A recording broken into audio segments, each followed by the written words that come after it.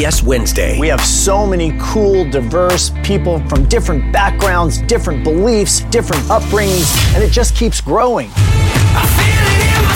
I'm a citizen of the United States. I'm a hustler. I'm a big Taylor Swift fan. I'm the queen of the tribe. I am playing whatever role I gotta play. I'm gonna play this game full speed.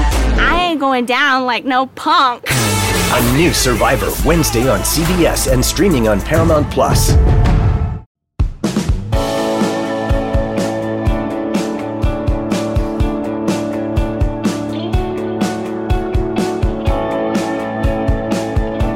Welcome in. Late Kick is live. It is Sunday night, October 30th, the year of our Lord 2022. You may not realize it, but the final ingredient has been added. As of week 9, college football, you got everything you need. The table is set for a wild November. We're jam-packed. We're high atop a tension-filled downtown Nashville, Tennessee. We got full week 9 reaction tonight.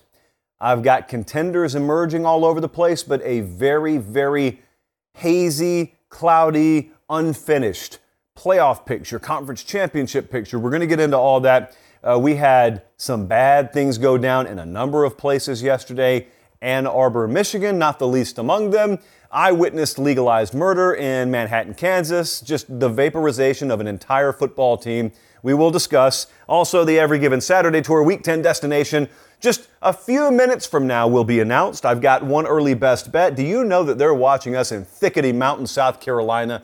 And boy, do we appreciate our friends in Thickety Mountain. Also, Garden City, Michigan, Savannah, Georgia, Salina, Kansas, and Baker City, Oregon. It's so important that I make this announcement. I've got to lead into it with a paper pop. We're over 140,000 on subs now. So the countdown, our death march to 150 is on. I think that we're going to get there, as does the entire staff, well before Christmas. And so let's go ahead and make that happen. If you haven't already, please subscribe. And when I say that, I literally mean to you guys, whether you're listening on podcast or you're watching on YouTube, the only thing that stands between us and really dominating the world in which we live in completely is that. You don't have to do anything that costs any money. Just like the videos and subscribe to the channel. I got a whole lot to get to tonight, so I don't want to waste any time. As you can see, the Chalice of Supremacy is full of purple liquid. You could call it cowboy blood if you want to, but it is themed after the Kansas State Wildcats. I'm going to talk about that game in just a little while, but man, how about the old big noon kickoff window yesterday? Ohio State 44, Penn State 31. Now, if I were to tell you that score, and you were sitting over here and you watched the game, but someone else was over here and they didn't watch the game, would you be the guy who says, but that's not really the way it played out? That final score is a little misleading. Is it a little misleading? Is it? Because need I remind you guys, one of many famous quotes from Meemaw. And one of those famous quotes, of course, was, quarters can tell lies, but games tell the story. What was the story of this game yesterday? Well, it was first off a weekly reminder that football games are 4 quarters for a reason. And it doesn't matter if you lead with 15 minutes to go or 12 minutes to go, because if you just cough the ball up and then they break the dam open and score like 28 points in 6 or 7 minutes, it doesn't really matter what you did lead by. I thought Penn State probably played as well as they possibly could, given the circumstances yesterday, and yet therein lies my point. Ohio State still up 20, and Penn State's driving in what ended up being garbage time. How did this all go down, though? Do you remember, about a year and a half ago, I guess, it would have been the spring of 2020. There was a National Signing Day, and then there was one big name left out there. And I just want to take you back. Because at the time, a lot of people asked one question, and I want to take you back. I want to take you back to the spring of 2020. National Signing Day comes and goes, and there's one kid left out there. He's the number 1 rated player in the country, and he takes his announcement past signing day, and he wants to make some visits. And it was the COVID year, so things were all out of whack anyway. And people started asking, when we would do segments on that guy on this show, why do you keep talking about him? It's just one guy. Why is it such a big deal? That guy ended up being JT Tuimoloau. He committed to Ohio State. Let me explain to you what he did yesterday. 6 tackles, 3 tackles for loss, 2 sacks, 1 forced fumble, 1 fumble recovery, 2 interceptions, one of them for a pick 6, 1 pass breakup, which led to a tip ball and another interception. That was not his October. That was not his 2022 to date. That was his Saturday afternoon. That's why we talked about him as often as we did. That's why you recruit like Ohio State does, because you never know on any given Saturday, or every given Saturday in their case, when one of those stars, one of those guys, one of those transcendent type athletes, a word that's a little overused, but this performance was transcendent. You never know when you're going to need that. And they needed it yesterday. So they pulled that out of the bag, and defense won a game. I want to get to that in just a second. Here's what I'll grant you, because there's a whole lot of angles to go at this game from. And I see a lot of you going at it from the angle of, well, Ohio State got lucky, or Ohio State got away with one, or they escaped. Well, yeah, they did escape. And there's some things I'll grant you here. I will grant you that we saw Ohio State bleed. I don't know when anyone suggested they were invincible. And you're talking to a guy here that's got them rated number 1 in the country. And yet even I picked Penn State to cover in the game. So largely we got what we expected over here. They bled. We saw some vulnerability. We didn't see Xbox, PlayStation-esque offensive rhythm. We certainly saw corners give up some big plays. Defensively, we saw them give up some big plays. Tackling was not great. I'll grant you all that. But then, once I grant you that, you got to be quiet and let me have a chance. And you need to grant me that Ohio State still led this thing 44-24 with 6 minutes to go. And that really is what I would like you to take away. All the phases in this game count the same when you score. Special teams, defense, offense, it all counts the same. There's a reason why, when JTT makes a play like that and then you end up scoring, there's a reason why they count that as 6, just like they count a 90-yard bomb from quarterback to receiver as 6. It's a complementary game. You get to play all 3 phases. And when you recruit all those elite players, you recruit them to score in some cases. You recruit them to take over games in some cases. So before I even saw the way this thing ended yesterday, had so many people texting me. And what they said was, yeah, Ohio State won, but. And I knew what was coming, because I got to see a little bit of this game yesterday before Oklahoma State started against Kansas State. And I knew what I was going to see. I was going to see a lot of, Ohio State won, but. This is the crowd that expects them to win by 50 every week, okay? So totally unrealistic premise, totally unrealistic starting point. Then when they don't meet your unrealistic expectations, you blame them instead of yourself. It's really fun. Sports writers do the same thing. So fans aren't the only one there. But they don't fulfill your expectation level. They don't win by 35. And then you get the haters out there who start to come at you with this little refrain. Now, you probably heard this a lot yesterday. Here's what it sounded like to me. They lost or they trailed the same Penn State team that fill in the blank. Got boat raced by Michigan, etc., etc. They didn't face the same Penn State team you've ever seen this season yesterday, because Penn State hasn't played at that level all year. And that is the commonality when big-time teams like Ohio State go on the road.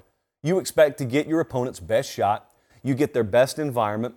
It's why I never get surprised when you see Sean Clifford, for example, throwing for, what did he throw for, Jesse, over 350 yards? It doesn't surprise me, because you're getting a one-off performance, essentially. You will not see Sean Clifford play like that again this year. Now, the counter to that is, what do you mean play like that? He threw 3 interceptions. When you can't run the ball better than Penn State can, that's baked into the risk-reward. In order to throw the ball as many times as they ask Clifford to throw the ball, you're going to put yourself in vulnerable positions. And eventually, when you've got guys like Harrison and Tuamaloau on your defensive line, eventually you're going to have turnovers forced on you. And I want to emphasize the word forced. It's not like you just put the ball on the ground. They weren't unforced, so they were all forced. It's part of the game of football, guys. So then, as I'm fielding all those little complaints, I get another complaint. You're really going to love this one. Maybe you heard this one too. Quote, I don't know about Ryan Day. This is an actual exchange that I'm going to read you. I'm just not going to reveal the source because you don't know him anyway. Text to me yesterday. I look down at my phone. I see a text. I don't know about Ryan Day, bro. I say, what do you mean you don't know about him? Well, his play calling is a little suspect. And so I respond and I essentially tell this fine individual, he'd wrap you into an intellectual pretzel less than 10 seconds into a conversation about play calling. But even if you're right, I still don't care. You know what play he called? You know what play I love from Ryan Day? It came after last year, and he called the following play. It sounds a little something like this. We're not good enough on defense. I'm going to go hire Jim Knowles. And he did. And now Ohio State's been on the ropes twice this year, week 1 and yesterday, and defense has won 2 games for him. Guess who hired Jim Knowles? Guess who called that play? Ryan Day called that play. So I'm fine with Ryan Day's play calling. They've done what it takes to win every game so far this year, and they're going to be a national championship contender. Yesterday was not something that knocked them off of any perch. What yesterday was a reminder that every team in this sport can bleed. There is no truly transcendent elite team in this game this year. Bama's already lost. Georgia got taken to the wire against Missouri. Georgia's got a big test this weekend against Tennessee. Ohio State's been pressed a couple of times now. That's not a bad thing for you guys out there, the competitive balance crowd. That's not a bad thing. That's the final ingredient. I don't know if a lot of people realized this yesterday. Like I said, you've already seen Bama struggle. You've seen Georgia look a little wobbly. But Ohio State, since week 1, you hadn't really seen that from them, had you? Until yesterday. And once you saw that, who else you got out there? You got Michigan out there. They played a 1-possession game against Maryland. They play a low margin for error caliber of football anyway. You've got Tennessee, who's still kind of new to the party, so even though you don't admit it, everyone thinks they're going to drop a game at some point. Plus, you know they've got several elite teams left to play in their own right. Where is the unstoppable force? Where's that immovable object? It's not there.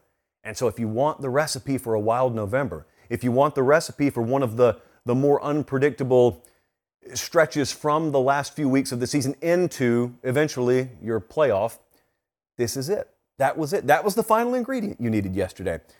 I really don't think people have, let me not say people. I'm trying to get away from saying that. I think there's a chunk of the college football public that has no concept of what it's like to play football on the road. I just don't think they have it. And you don't have to have been in the game. You don't have to have coached. You don't have to have played.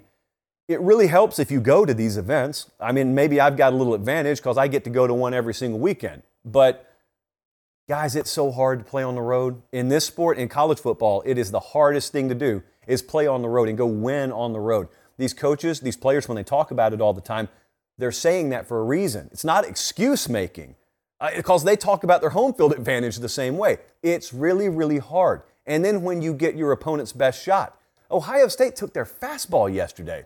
Yeah, they gave up some big plays. They won the game.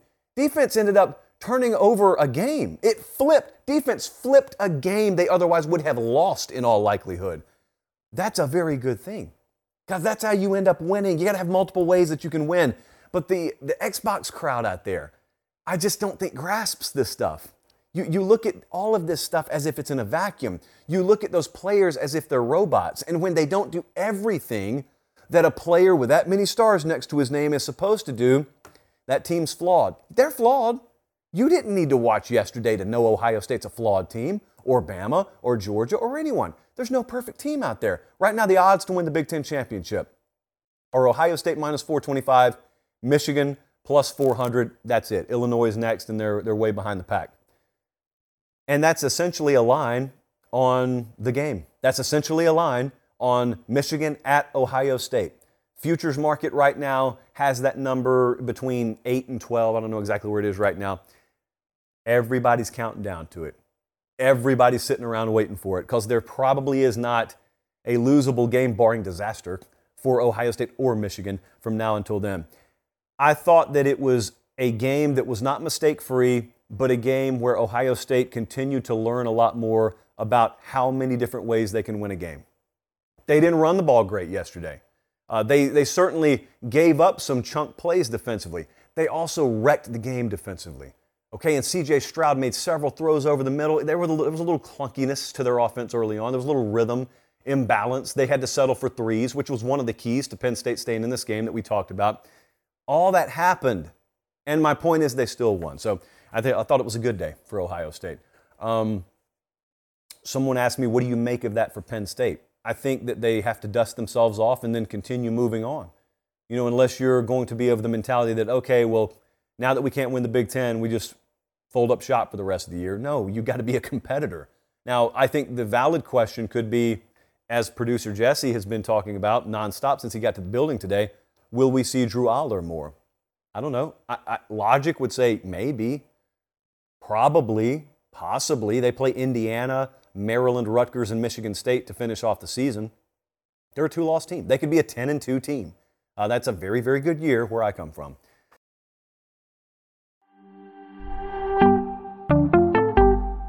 Greetings, Fantasy Warriors. I'm Heath Cummings, your guide to fantasy dominance on FFT Dynasty. Join me this offseason where mock drafts become epic showdowns and every pick shapes your legacy. If I was Adam, with the team that he's built, Will Levis makes so much more sense. And that's not all. We're peeling back the curtain on the future with our exclusive 2024 NFL Draft Prospect Profiles. Uncover hidden gems that'll elevate your roster to legendary status. Puka Nacua. After Cooper Kupp, we really have no idea who's going to get the targets. Keaton Mitchell of East Carolina, explosive speed is ridiculous. This isn't just a podcast, it's a playbook for champions. Subscribe to FFT Dynasty now, and together, we'll conquer the fantasy football frontier. Your dynasty journey starts here.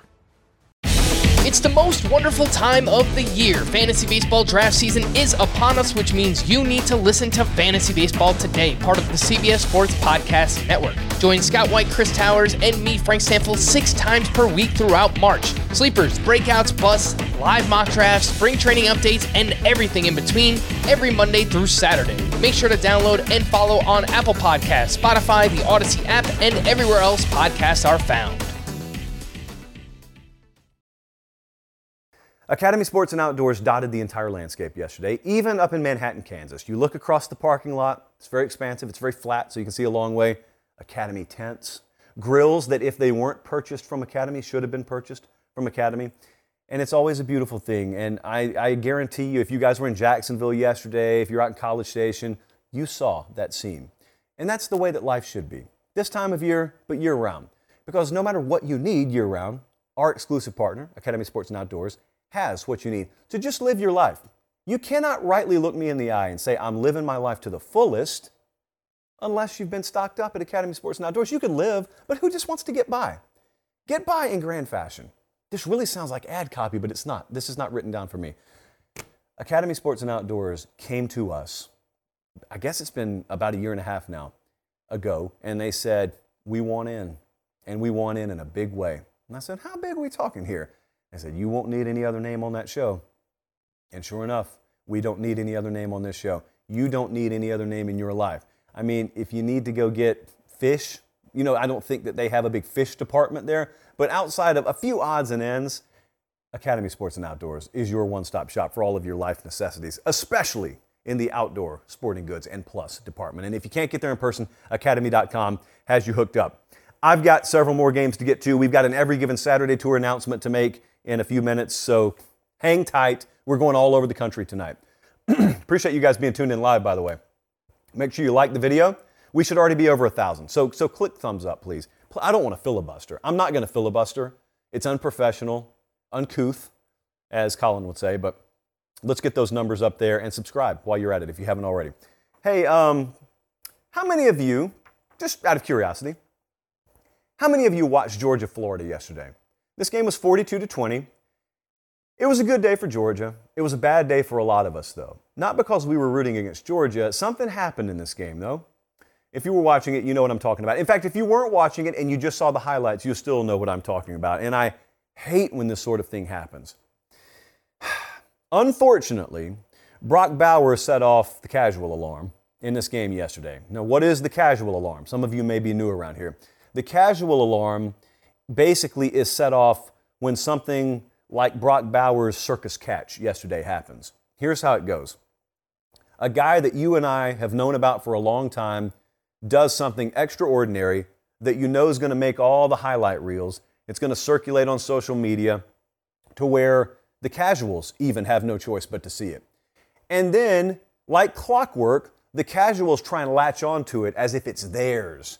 And they start talking about this dude Georgia has. Have you seen this Brock Bowers kid? He's incredible. I know, man. And he was, you know what else? He was incredible last year, too. Yeah, but Brock Bowers, what an amazing tight end. Really? Tell me your 3 favorite games of Brock Bowers. Bro, don't be like that. Watch this play. Casual alarm. Woo, woo, woo. Casual alarm got set off yesterday. So that's great for Brock Bowers. It's great for Georgia. It sucks for everyone else that has to sit around and listen. It's kind of like NFL draft season, you know? When you and I have watched these players for 3 or 4 or in some cases 5 years, and then somebody who never laid eyes on them until about 3 months before the draft started maybe the NFL Combines, the first time they knew anything more than their first and last name, they start telling you what you need to know about the guys that you've watched for the last 4 or 5 years. Brock Bowers set off the casual alarm yesterday, and so he should be equal parts proud and ashamed because of what he brought on us. I flew back from Kansas City about 5:15 this morning, and I watched the game on the flight, but I was in Nashville by 7:30, and when I got to my apartment, I started to peruse some Georgia websites. I wanted to see what people were saying about the game. And my suspicions were true. They weren't really saying anything about the game. They were talking about Tennessee. You couldn't deny that this week. There was that feel all week that, yeah, this is a rivalry game. Yeah, it's Georgia's biggest rivalry. It's not their biggest game in the next month. It's not their biggest game in the next half month. Everyone knew that Tennessee game was on deck. They went and took care of business. It got a little close. I would argue it got a little close because they built such a big lead early on. Georgia, here's all you need to know. Georgia ran it 40 times for 239 yards. That is 6 yards per carry. Georgia stopped the run. Florida averaged, yes, less than 3 yards per carry. They were minus 3 turnovers and still won by 22. So that's a really good day for Georgia. They had a 25-point lead at halftime, and this kind of surprised me. That's the largest lead at halftime in the series since 1996, which is the year Atlanta hosted the Olympics.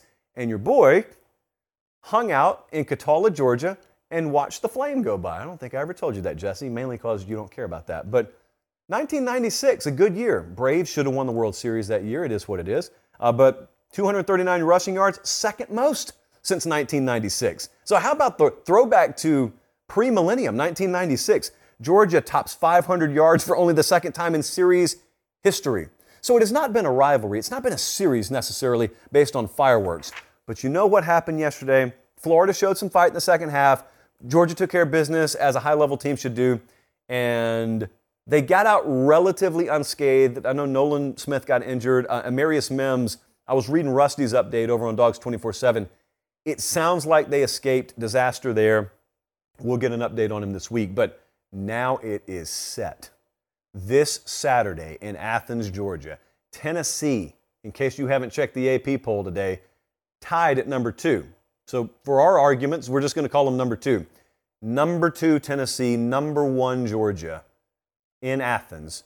The current odds to win the SEC championship, Georgia plus 110, Bama plus 150, Tennessee plus 450. If you feel like betting Tennessee money line, you might as well just correlate it with a nice, healthy couple of shekels on them to also win the SEC. What a game that's going to be. We'll talk about that more obviously this week and maybe even a little bit later tonight. They're watching us in not Brisbane, Australia, as those of us from Fortson, Georgia would be wont to say. They're watching us in Brisbane, Australia. They're watching us in Louisville, Kentucky, and Bonita Springs, Florida. I wonder if they have a Casa Bonita down there. I don't know. What happened in Ann Arbor, Michigan yesterday? I want to talk about the football game first. So we had Michigan, a winner, 29-7 over Michigan State. I have some good news. This is not going to be all negative for the Spartans. They led after the first quarter. But that's the end of the good news for the Michigan State Spartans. It was really, really downhill in so many different ways after that. Michigan closed on a 26-0 run. We had physical assault in the tunnel after the game. No two ways about it. I'm going to talk about that in just a second. There was so little variance in the potential outcome. Remember when we were breaking this thing down either Tuesday or Thursday, and I said, some of these rivalry games are unpredictable, and you know the old throw the records out the window adage, which really doesn't apply in rivalry games any more than any other games, it turns out. I know it sounds fun to say, though. Not this game, not this year, not this game in this year, because of what Michigan could do and what Michigan State couldn't do. And it played out perfectly yesterday. Michigan, 52 carries, 276 yards on the ground. They had about a 5.3 per carry average. They can run the ball. They do it on everyone. And then you got Michigan State. They can't run the ball. They don't do it on anyone. 23 carries, 37 yards. Another abysmal day on the ground, 1.6 yards per carry. If you care about time of possession, which I don't really, but this one is pretty glaring, 40.5 minutes to 19.5 minutes. Completely and utterly gross. Michigan, I am happy to say, is exactly who we thought they were in the preseason. I power rated them inside the top 5, told you I think they're a playoff team, told you I think this team may be a little bit better than last year, and sure enough, as we're about to enter November. I think they're better than they were last year. And I also think that they still have a month left. They're in ascension mode. They're getting better. And it's not a team that has to improve leaps and bounds, obviously, but there's no team more in touch with their identity. You know, there are some contending teams out there where you're still asking, all right, what's the finished product of us going to be? No one's asking that about Michigan. Look at these rushing stats by game. They're lethal on the ground. Their worst rushing performance this year is what? The Indiana game at Indiana. And I'm telling you, when they had that injury on the sideline, that affected those players that game. Because look at how they responded the following week. They would still be running on Penn State. If they did not make them stop playing football after 4 quarters, they would have gone and gone and gone and gone. So they do it on everyone. They are equal opportunity punishers on the ground. The only way, as I see it, to make Michigan uncomfortable and to put them against the wall and to force their hand is to get a lead on them early, because no one's done it. You want to see them in unfamiliar territory, put a 10-point lead on them. I had Jesse go look. I said, hey, what's their biggest deficit this year? 4 points. It was yesterday when they trailed 7-3. That's the biggest deficit that Michigan's had all year. They are a very, very good team. They're a very dangerous team. They can win the national championship. I don't know if people realize that. Michigan, Tennessee, like some of these teams that have not been in that game in a long time, this particular year, where everyone has shown vulnerability, those teams can win the national title this year. Michigan can win the national title this year. It is in the cards for them. Mel Tucker did not have a good day yesterday. Michigan State did not have a good day. Mel Tucker at Michigan State. In his entire tenure there now, this was a pretty surprising stat to me. Maybe it shouldn't have been, but he's been outscored by 197 points in Big Ten play. Over that same span, only Rutgers has been worse. And that's with a great season baked in last year. I breathe a sigh of aggravation, maybe, because it seems like it's the same thing every week. They've allowed 27 points or more in each of their last 6 games. That ties a school record for all the wrong reasons. Let's talk about this post-game scene. I know a lot of you have seen this. Some of you may not have. I mean, there was straight up assault in the Michigan tunnel. Now, you remember last year, I'm going to show you this first. If you're listening on podcast, just picture about a 10 or 11-on-1 assault of a Michigan player. I don't think I'm being too hyperbolic there. And do we have the other one, guys, or do we just have this one? Okay, well, what we can't show you is also, I think, a Michigan State offensive lineman just going to town, wailing on the back of a Michigan player's head with a helmet. Again, pure physical assault. This will be something that police get involved with. This will not be just an edict handed down from Mel Tucker, and he has spoken on this today. He denounced it. He said all the right things. Ward Manuel and Jim Harbaugh at Michigan, they've spoken like they know we better keep our mouths shut because this is a legal matter. And I was there last year when Michigan played Ohio State. There was a lot of jawing in the tunnel, and I put that video out a couple of weeks ago. Penn State, I think it was Penn State and Michigan, just a little jawing in the tunnel. That right there was physical assault. No excuse for it. I mean, I had some people ignorant enough as to say, well, they shouldn't have a stadium constructed like that. And Wikipedia tells me they've played football in that building for a long, long time.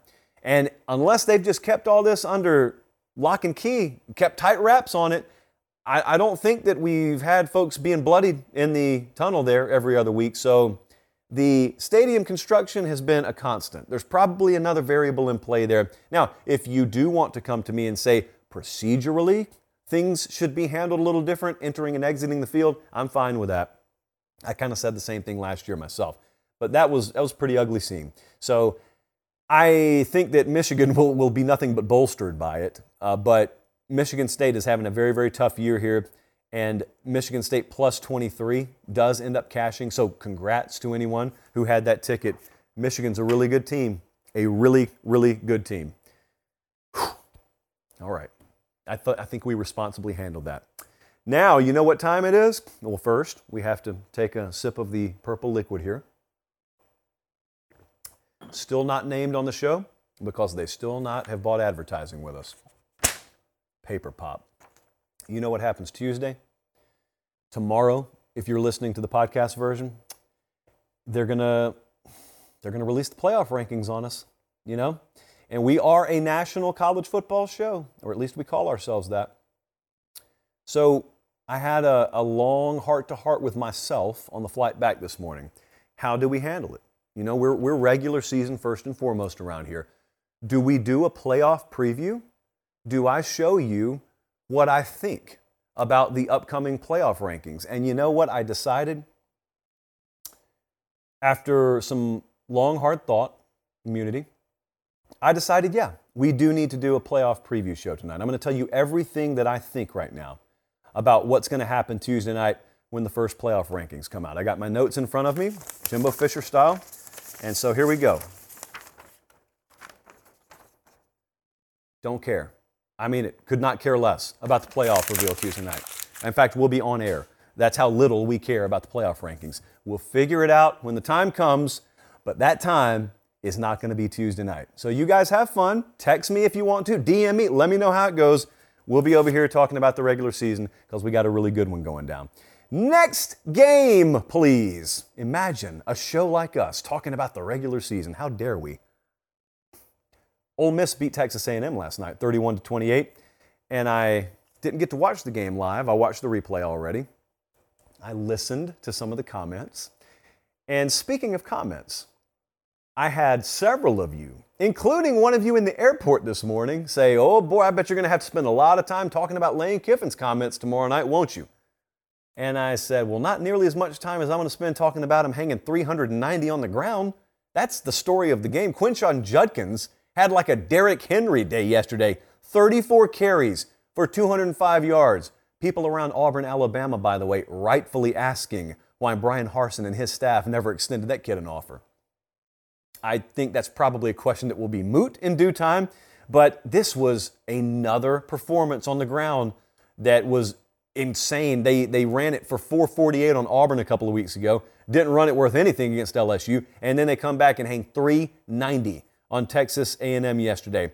For Quinshon Judkins, that is the most carries for an Ole Miss player in a football game since when? How far back do you think we have to go to find a kid carrying it 34 times in a game? Try Deuce McAllister in the year of our Lord 1999. Bradley, were you even born? Yeah, Bradley's pretty old. This was a monumentally important game for both of these teams for varying reasons. Ole Miss needed it because they were coming off a loss. I mean, that thing stung the way they lost at LSU.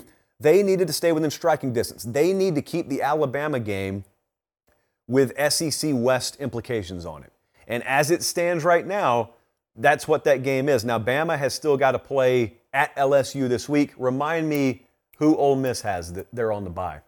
So it sets up very well, and Lane Kiffin knows what he's got right here. They got through that thing. They've gotten through this stretch. They've only got one conference loss. Bama's got one conference loss, TBD this Saturday. But they know they're going to be rested, and they got Bama coming in there on a back-to-back road stretch. And it could be for the SEC West. As for Texas A&M, strange though it may sound, I thought this game was more important for them than Ole Miss. But I was thinking in terms beyond just this season.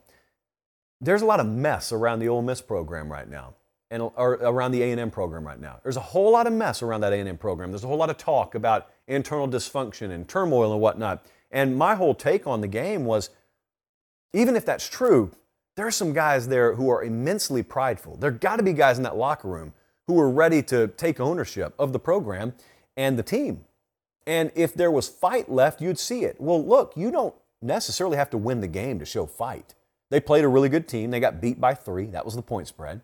But they showed a lot of fight. And that's a relief, because if Ole Miss would have won this thing 38-10 and you saw a team mail it in, you would have catastrophic issues to deal with out there. Because at that point, you would be dealing with a team that really had quit. And you're in a conversation no one wants to be in at that point. So that did not happen. A lot of fight out of that team yesterday. They quietly had the best offensive day they've had all season.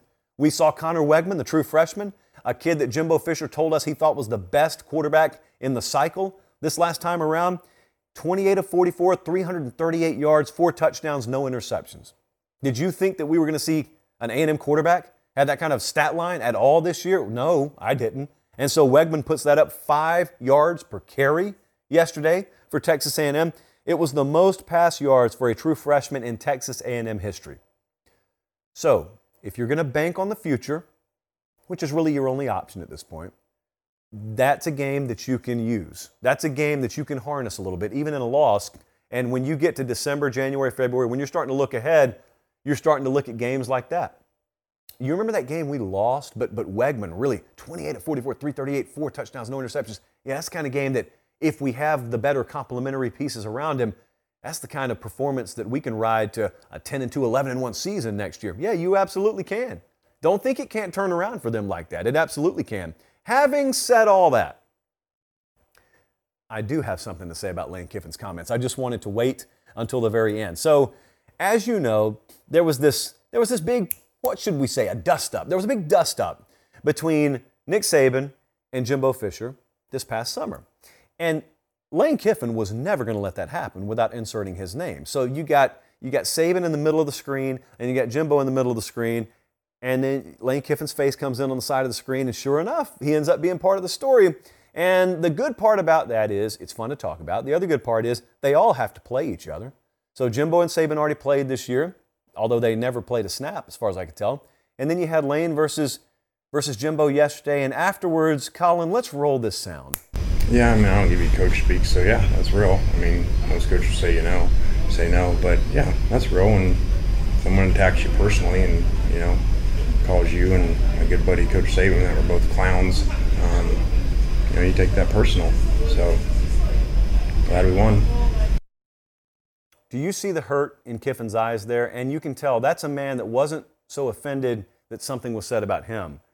But when you attack his good buddy Coach Saban, his words, not mine, that's really when you get under the skin of a Lane Kiffin. Real talk here for a second. If I can be real for a second, I had someone tell me today they can't stand Kiffin. I said, why is that? It's not that you couldn't possibly have reasons, but I wanted to know specifics. And they said, I can't stand him because he's so fake. And look, you can hurl some allegations at Lane Kiffin, but I don't think fake is one of them. Now, you may not be able to discern a little playful acting and maybe, some pre-rehearsed lines in a post-game setting from fakeness. He's actually one of the most authentic guys we have in the league. There is some fake. I don't think Lane Kiffin's one of them. I actually think what you see is kind of what you get from him. Now, you may not like what you get, but just say it that way. Don't say he's fake. What would you want other than a guy who kind of just says whatever he means? Just says whatever he thinks. I'm not gonna complain about that. The same people I have found that complain about folks like Kiffin are the same ones that complain about coach speak and about coaches not giving you any access. They won't really tell you what they think. Well, you may be one of the reasons why more coaches don't tell you what they think. I don't want to cast aspersions because you know how rarely I use that word. But just think about it. Just marinate on it. What do I really say about this next game, Colin? You enjoyed this yesterday. I know you did. Tennessee painted the walls with Kentucky's blood last night, 44-6. This is what really, really good teams do. They're in a spot where history tells you got the big look-ahead game coming up against Georgia. You got a Kentucky team that plays a diametrically opposed brand of ball to yours. You could get yourself into a slop fest, and instead you just run it up on them. And the 44-6 final is indicative of what a team in ascension mode does. There are a lot of elements. I want to be very careful, so I don't want you to hear what I'm not saying here. Just hear what I am saying. There are some of the same themes with this Tennessee team as we saw with the 2019 LSU team. What did they hear me say there? I know what they heard me say. Look, one of those themes is that team kept getting better and better and better every week. They looked less and less and less beatable every week. Played some close games early on, most notably a 3-point game. I was in Tiger Stadium when LSU barely beat Auburn, and then they end up being one of the best teams of all time. So I don't know what the rest of the season has in store for Tennessee. There are some rapidly improving facets of this team that have rendered games like this one yesterday that, for other teams in normal years may be a little treacherous, completely irrelevant. It was not even a contest yesterday. Excluding Clemson, and this is a stat from Director Colin himself, excluding Clemson, the ACC has 4 wins against AP top 25 teams. The whole conference, the entire ACC outside of Clemson, 4 wins against AP top 25 teams. Tennessee now has 5 wins against AP top 25 teams. There were padlock stats up and down the stat sheet. You can take your pick. Will Levis, 3.6 yards per pass. Not good. 98 total yards passing for Will Levis. Oh, by the way, against that extremely leaky Tennessee secondary, the one that can be had by anyone at any given time. Not so much yesterday. Kentucky -3 turnovers, probably not going to do him any favors. Kentucky was 2 of 13 on third down. So here's the million-dollar question as we enter into Tennessee-Georgia week. How good is Tennessee? They're about an 8.5-point dog this week against Georgia, for those who haven't already checked the lines. I mentioned the LSU 2019 themes. Remember what happened with that LSU 2019 team. They had a quarterback in Joe Burrow that just rapidly matured and ascended into a historic player. You could describe Hendon Hooker like that. But I think I remember the most about that LSU team what they ended up becoming defensively. They were not a good defensive team at the beginning of the year. And they ended up becoming a very opportunistic defense. Dave Aranda was the coordinator down there. And they ended up becoming a defense that when you paired it with that offense, very important to note there, was plenty good enough to win a national championship. Again, the book is still to be written on this Tennessee team. I'm just saying they held Levis. Levis is a good quarterback now. This is not the best Kentucky offense in the world. It's certainly not the best offensive line in the world, but they held him under 100 yards passing yesterday. 205 total yards allowed. That's the fewest that they've given up in the SEC since 2008. So some pretty good numbers put up by Tennessee. Now, you could just tell me Kentucky's that bad a team. Maybe so. I would suggest that there could be another factor in play here. I think Tennessee is becoming a lot better defensively. Again, this is the week. This is the week. Tennessee at Georgia. Obviously, we're going to have a ton to say about it, but Georgia opens as of game week now. Georgia's an 8.5-point favorite. You could have gotten like 12 or 13 last week in some of the markets, but now your game week line is out, and it is 8.5. Colin, is it time? Yeah, it's time. Let me take a sip. Hold on. This is a big week. Budrick told you it's not a big week last week. No. It's a big week. So don't you dare get caught shopping on Saturday afternoon this week. The Every Given Saturday tour is headed to Athens, Georgia, Saturday. I deliberated because there's another big game in Baton Rouge. We are not missing 2 versus 1. Here's the slate. It's a good slate this week. Clemson at Notre Dame, actually, I thought we were going to go to in the preseason. It turns out that that's not the case. Texas at Kansas State. I just came from Manhattan. If I go back up there, Texas will get beat to death. I think that it was my fault what happened to Oklahoma State yesterday. We got Bama at LSU under the lights Saturday night. Tennessee, Georgia, number 2 versus number 1. How could we say no? And let me remind you, I grew up in Georgia, and let me also remind you, Georgia's home schedule sucks most years now with the way the schedule rotates. So they are one of the best teams in the country, and yet we hardly ever get to go to Sanford Stadium. I don't know. It's been like 2 or 3 years since I've been able to go to a game there, and it's their fault because they're too good. So there aren't a lot of competitive games. And it's the rest of the SEC East fault too. Whew, you talk about all-time environments there. The 2008 Alabama game comes to mind. That Notre Dame game at home a few years ago comes to mind. Randomly, the Arkansas game last year I thought was incredible, and it was a noon kickoff. This will be as good as you've ever seen Sanford Stadium. It's 3:30 Eastern kickoff. It's the SEC on CBS game of the week. The crew will be there. We'll be there. Cannot wait. Finally have a reason to go back to Athens. We look for it, guys. I'm telling you. I mean, I have every motivation to. I'm from there. We haven't had a way. We haven't had a reason. Now we got a reason. We're headed to Athens this Saturday. This could be the game of the year. On the marquee, certainly it is. You don't get number 2 versus number 1 most of the time until you either get to Atlanta or more specifically the national championship game. And yet here we are. We'll have so much more to say about this game Tuesday night. Full breakdown coming. This is going to be one of those game previews where I can tell we're going to go over 20 minutes, but it warrants such a preview. All right, as competitive as I think that game's going to be, oh my goodness. I got to be careful with my words here because I reasonably could be deposed after what I witnessed yesterday. Just the total annihilation of a team. a vaporizing. Oklahoma State let me rephrase. People wearing Oklahoma State uniforms show up to Bill Snyder Family Stadium yesterday. I'm jacked. I'm excited. It's the Big 12. Anything could happen. Here comes Mike Gundy into town. He's a 1.5-point dog. They're 14-2 in their last 16 games against the spread as a dog. Annihilation. Totally destroyed. From the jump, Kansas State starts their backup quarterback, and Will Howard just rains all over Oklahoma State. There's not much I can say. The whole stat sheet's a padlock stat. Kansas State will never play a better football game this year. Top to bottom, just a complete dominant effort. And so I want all the praise in the world that we can heap on Kansas State to go to Kansas State. They are a true player in the Big 12 championship race. They were before yesterday. They certainly are now. Their only loss is to TCU. And by the way, the odds in the Big 12 right now, you got TCU up there as the favorite in the conference. Kansas State's right behind them. So we could be on our way to a rematch in the Big 12 championship game.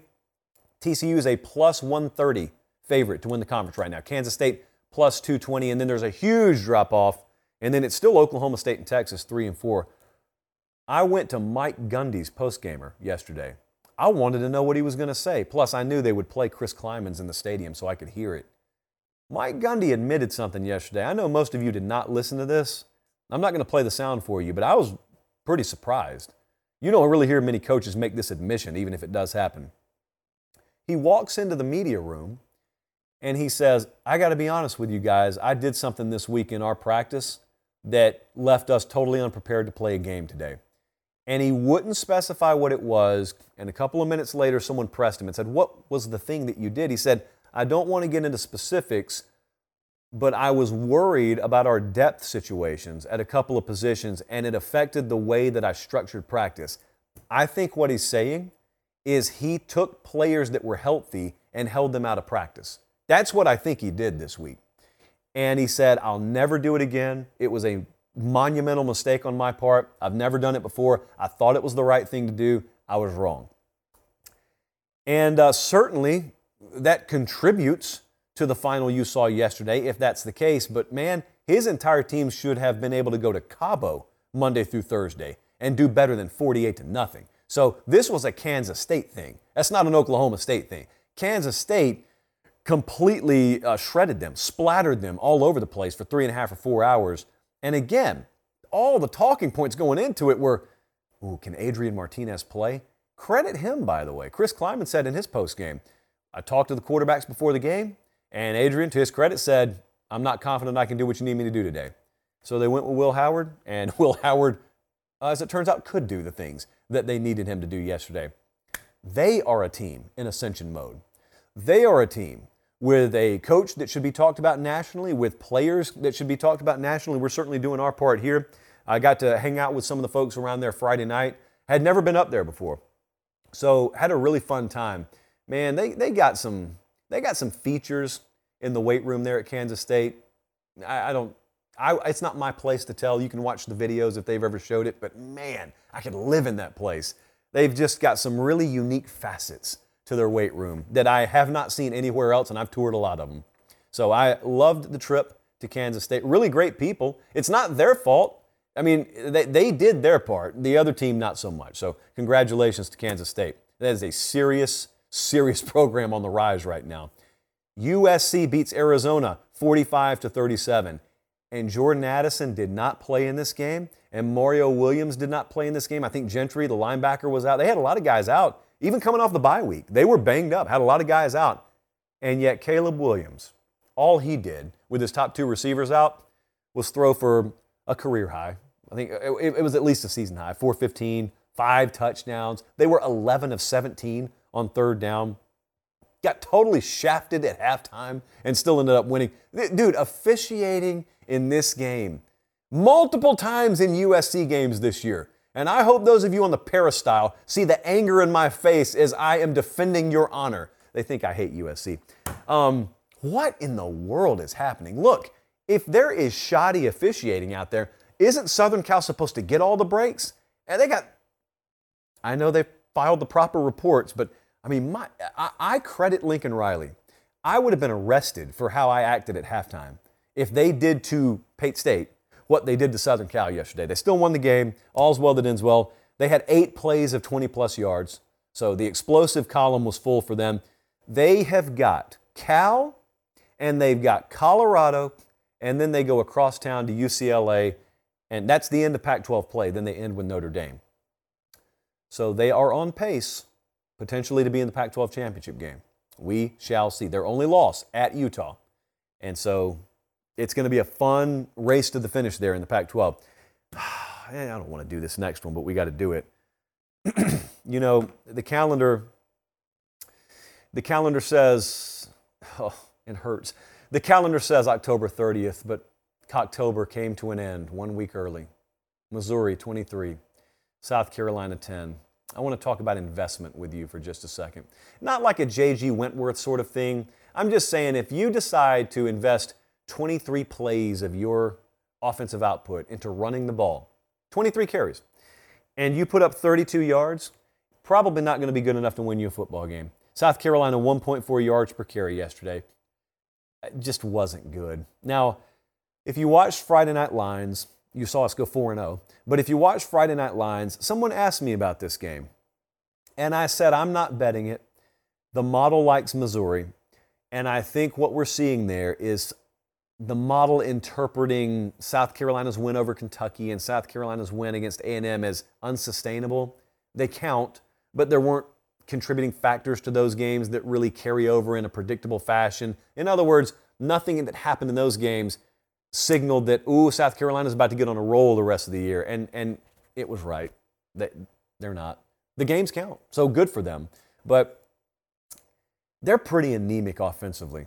I don't think the program's anemic. I think the offense is anemic, and I'm pretty sure I'm saying what I want to say clearly enough without being mean, because we're not a mean show. It's just that sometimes things need to be addressed, and I think they will be. Not right now, but I think they will be, and they'll probably be better for it. Missouri had 4 sacks, 11 tackles for loss. Good for the Missouri Tigers. Just, some of us believe in Cocktober. And Cocktober disappeared really, really quickly last night into the abyss. Oregon won a game yesterday that was very underrated. 42-24 was the final. This is an underrated win. It's the same theme as Tennessee yesterday. Tennessee and Oregon were both in spots where just a pretty good team would struggle. And I don't know that they're elite, but they're a little above pretty good, or they're playing more than pretty good ball right now. Oregon, I cannot emphasize enough how big that UCLA win was for them. That program has been flying 9 miles high all week. They had to go on the road, and it should have been tough to get that team back this week. And Bo Nix had 3 through the air. He had 3 on the ground. They have won 6 of their last 7 by 15-plus points. They are the favorite. The Oregon Ducks are favored to win the Pac-12 now. In fact, they're stretching that number. They're minus 110. USC is next at plus 300. UCLA next at plus 450. Who does Oregon have left? This is not the easiest stretch in the world. They do have, I think, Colorado this week. So, they got Colorado. They go there. And then listen to the trio of games that they close with. Washington at home, Utah at home, and then they head up to Corvallis. Those are 3 very, very tough matchups. So it's a good thing they're playing the kind of ball they are right now. They're going to need that because they can win all those games, but every one of those games is losable too. TCU continues to be the favorite. They continue to set the pace in the Big 12. They beat West Virginia yesterday 41-31. They had 4 plays of at least 50 yards, 494 total. TCU has allowed 1 second-half touchdown in the last 3 games. So I know there are some people watching the show who think halftime adjustments are just a smidge overrated. And maybe they're right. Except in Fort Worth, because something they're doing in the locker room with that 20 minutes they give them has second halves looking a whole lot different than first halves. Sonny Dykes is the first Big 12 head coach ever to start 8-0 in his debut season. And he just had to move across town to do it. The Big 12, I continue to say, absent the game I attended yesterday, the Big 12 is the most entertaining conference of college football this year. I mean, how can you watch these games if you're watching it through the proper lenses? If you don't watch the intro to yesterday's game where you have a certain network out there trying to convince you that don't believe what your eyes are telling you, TCU is not really all that much of a playoff contender. Don't listen to that garbage. I know they're trying to force feed it to you. You don't have to eat it. You're not 3. These aren't string peas.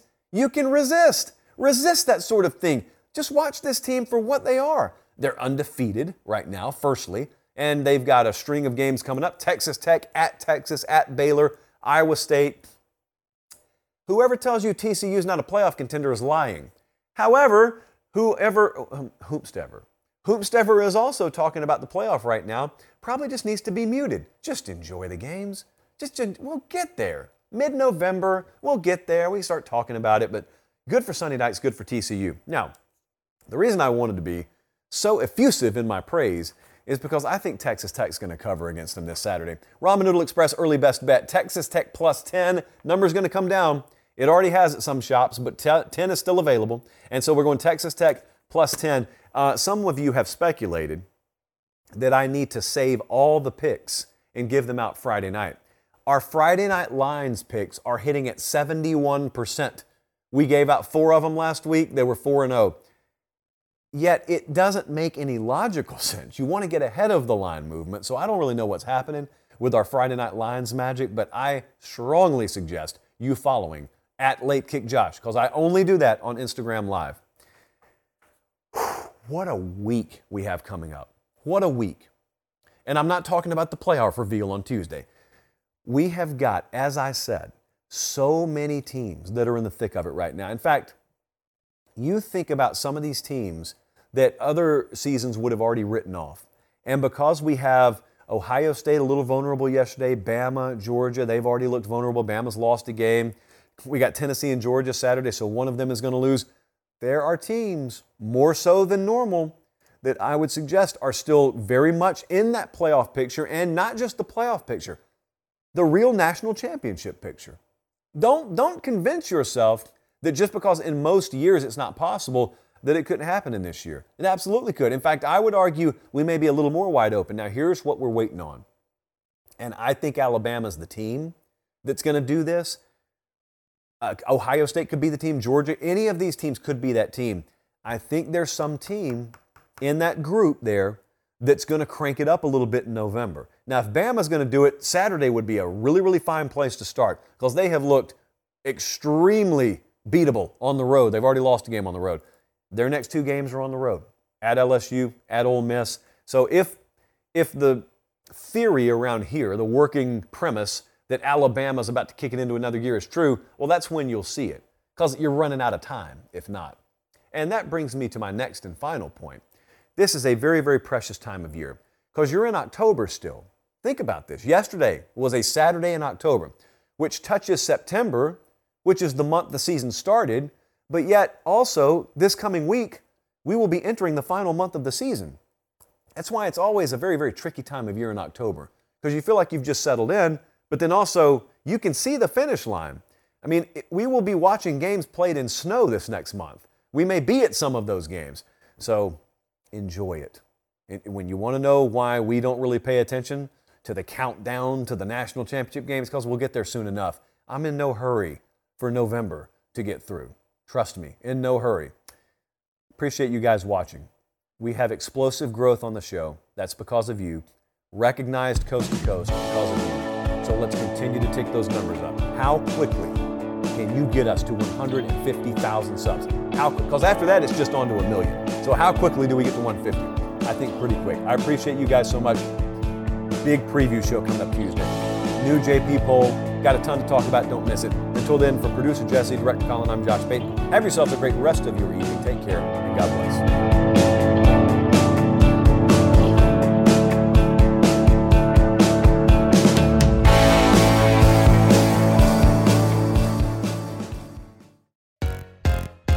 This is Sandra Herrera from Attacking Third, a podcast part of the CBS Sports Golazo Network dedicated to all things women's soccer. With the NWSL expanding to 14 teams, the 2024 season promises to be bigger and better than ever, and Attacking Third will be along for the ride from start to finish. Before that, though, we'll be all over the CONCACAF W Gold Cup, where the U.S. women's national team is looking to clinch silverware on home soil.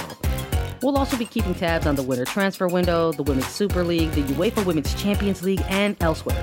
Coming to you multiple times a week with game previews, recaps, analysis, breaking news, exclusive interviews, and more. Attacking Third is your one-stop shop for the best coverage of the women's game. Download, follow on Apple Podcasts, Spotify, and anywhere podcasts are found. Make sure you subscribe to Attacking Third.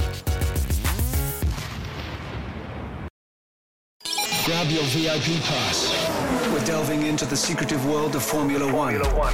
Behind the scenes with two of the sport's biggest names, Mercedes and Williams. This is not coal mining, this is Formula One motor racing. As they build their new cars. We want to be so much further ahead. We are in permanent racing mode. And face shocking headlines. Here's Lewis Hamilton moving away from Mercedes. I'm Joseph Fiennes and this is F1 Back at Base. Listen wherever you get your podcasts.